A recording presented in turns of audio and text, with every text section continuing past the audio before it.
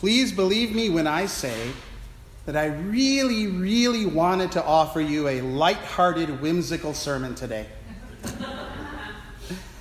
My message last week was a little bit heavy, as was the news. And so, turning to the scripture readings this week, with hope in my heart, I encountered Jeremiah. Is not my word like fire, says the Lord, and like a hammer that breaks a rock in pieces? And then the letter to the Hebrews with its vivid image of the sin that clings so closely, as if sin were the polyester shirt stuck to your skin on a hot, muggy night in New Orleans, leaving you anxious and uncomfortable. Desperately seeking whimsy, I looked to the psalm and found, nevertheless you shall die like mortals and fall like any prince.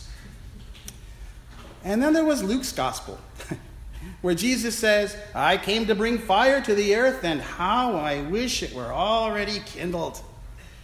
Do you think that I have come to bring peace to the earth? No, I tell you, but rather division. You hypocrites! Why do you not know how to interpret the present time? This, the same Jesus who said, I am gentle and humble in heart, and my yoke is easy and my burden is light? I honestly wanted to give you a heartwarming message, especially since we're baptizing young Andrew Beam later this morning. I did notice that Luke's gospel included this line, I have a baptism with which to be baptized. And I thought, maybe I can just scalpel that out from the destruction surrounding it. And no one will notice. But you would, and rightly so. Alas, the Spirit and the Scriptures call me to a message other than rainbows and unicorns this morning. And I hope you will forgive me. Maybe next week. So what are these readings about? Well, they're about living a lazy life. Lazy in faith, lazy in hope, and lazy in love and charity. And like a group of young ruffians in a lonely alleyway, our three readings have ganged up on us and are roughing us up to shake us out of our complacency. Every Sunday, between the 8 and 10 a.m. services, I walk over to Posh Bagel on Main Street for my egg, ham, and cheese breakfast sandwich. Along the way, I pass a dozen or more people sitting outside the Los Gatos Coffee Roasting Company, clad in post-bike ride spandex, enjoying a morning latte and gabbing contentedly. Meticulously groomed dogs happily pant. And strollers are pushed to and from the farmers market on the plaza, and there is general good cheer. About a third of the time, I pass by this crowd and think, wow, isn't that nice? But another third of the time, I feel a little more like Jesus in today's reading. I want to stop and shout arms wide like John Brown in that famous painting. Why aren't you people in church? Do you not know how to interpret the present time, you hypocrites? And I have to admit, if I had the nerve to do it, that'd be really kind of fun. But I doubt it would lead to an increased attendance here. And so I do what I always do when I'm out in my clericals. I smile and try to make myself look as harmless as possible, to counteract any possible feelings of discomfort that my presence may cause from those who see religion as harmful, judgmental, or irrelevant. Why am I so passive about my faith? If we really believe that Jesus is the Christ, is God made human, then why be so apologetic? I mean, we are talking eternal salvation here. At least that's our belief system. And it seems appropriate to stand up a little straighter and carry that message with some intentionality. Frankly, I do think the culture has passed us by. Religion is passé. But just because they've won the argument doesn't mean they're right. Now, of course, you don't have to go to church or even be Christian to be a good person, to love and be lovable. But if you happen to know someone who says things like, I find God in nature, or I believe something exists out there, but I don't have to go to church to access it, or I practice my spirituality in other ways like yoga or meditation, I invite you to ask them, and how is that making the world a better place and not just another form of self-help?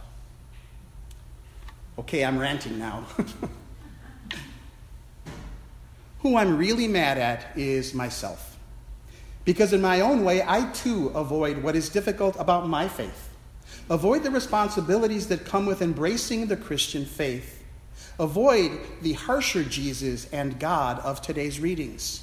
Because I too am living a lazy life, lazy in faith, lazy in hope, and lazy in love and charity. It may not look like it from the outside, but I'm telling you now, it's true. Because that last third of the time that I pass by those nice folks outside the coffee shop, I wish I could join them. I wish I could forget about the burdens placed upon me as a follower of Jesus. To never have to go to church again, sleep in, no sermons, no pestering, no pledging, no volunteering, no parishioner drama. But I could never do that. And neither can you, by the way. And here's why. God messed us up. Jesus came down and lived a life of servanthood, taught us sacrifice and unconditional love, preached repentance and transformation, dressed them all up like desirable goals, and that messed us up.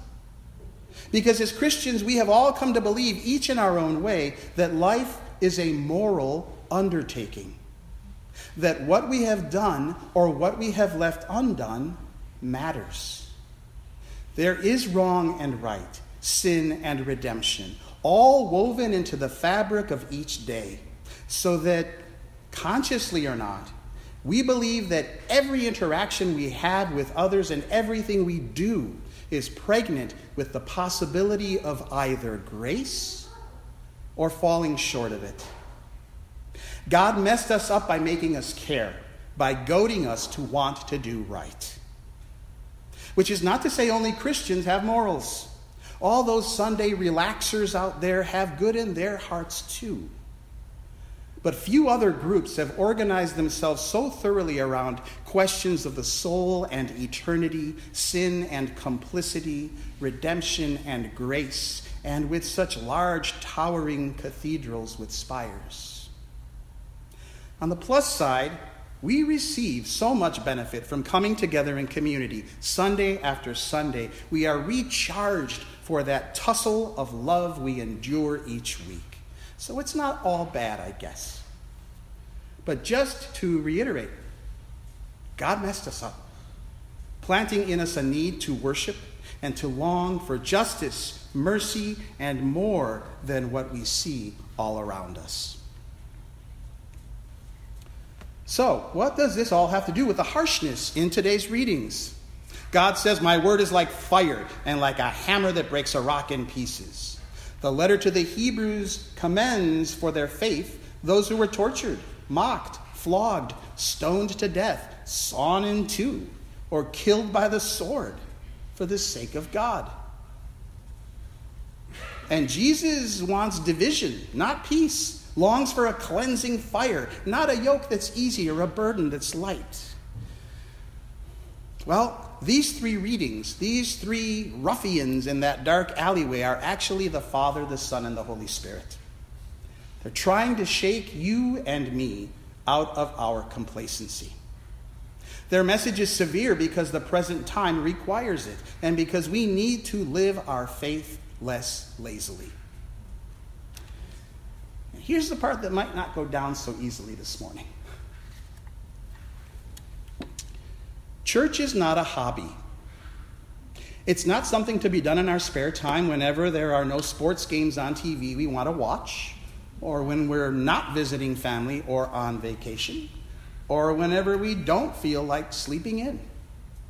Jesus grabs us by the shirt collar this morning and says, "Wake up and worship. Actually strive to live the baptismal vows you are about to renew in a few minutes," as if those words truly meant something to you, because they should. Stop being lazy in faith, lazy in hope, and lazy in love and charity. Believe in me and live accordingly. This is not a fun thing to hear, and I trust I may have lost a few fans this morning.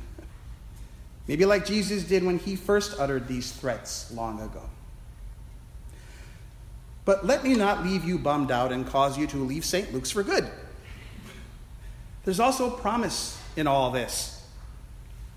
Yes, God messed you up, but you have also been endowed with the capacity to love and to show mercy, to be Christ in the world, and this will bring you joy. It may even also save the world slowly but surely.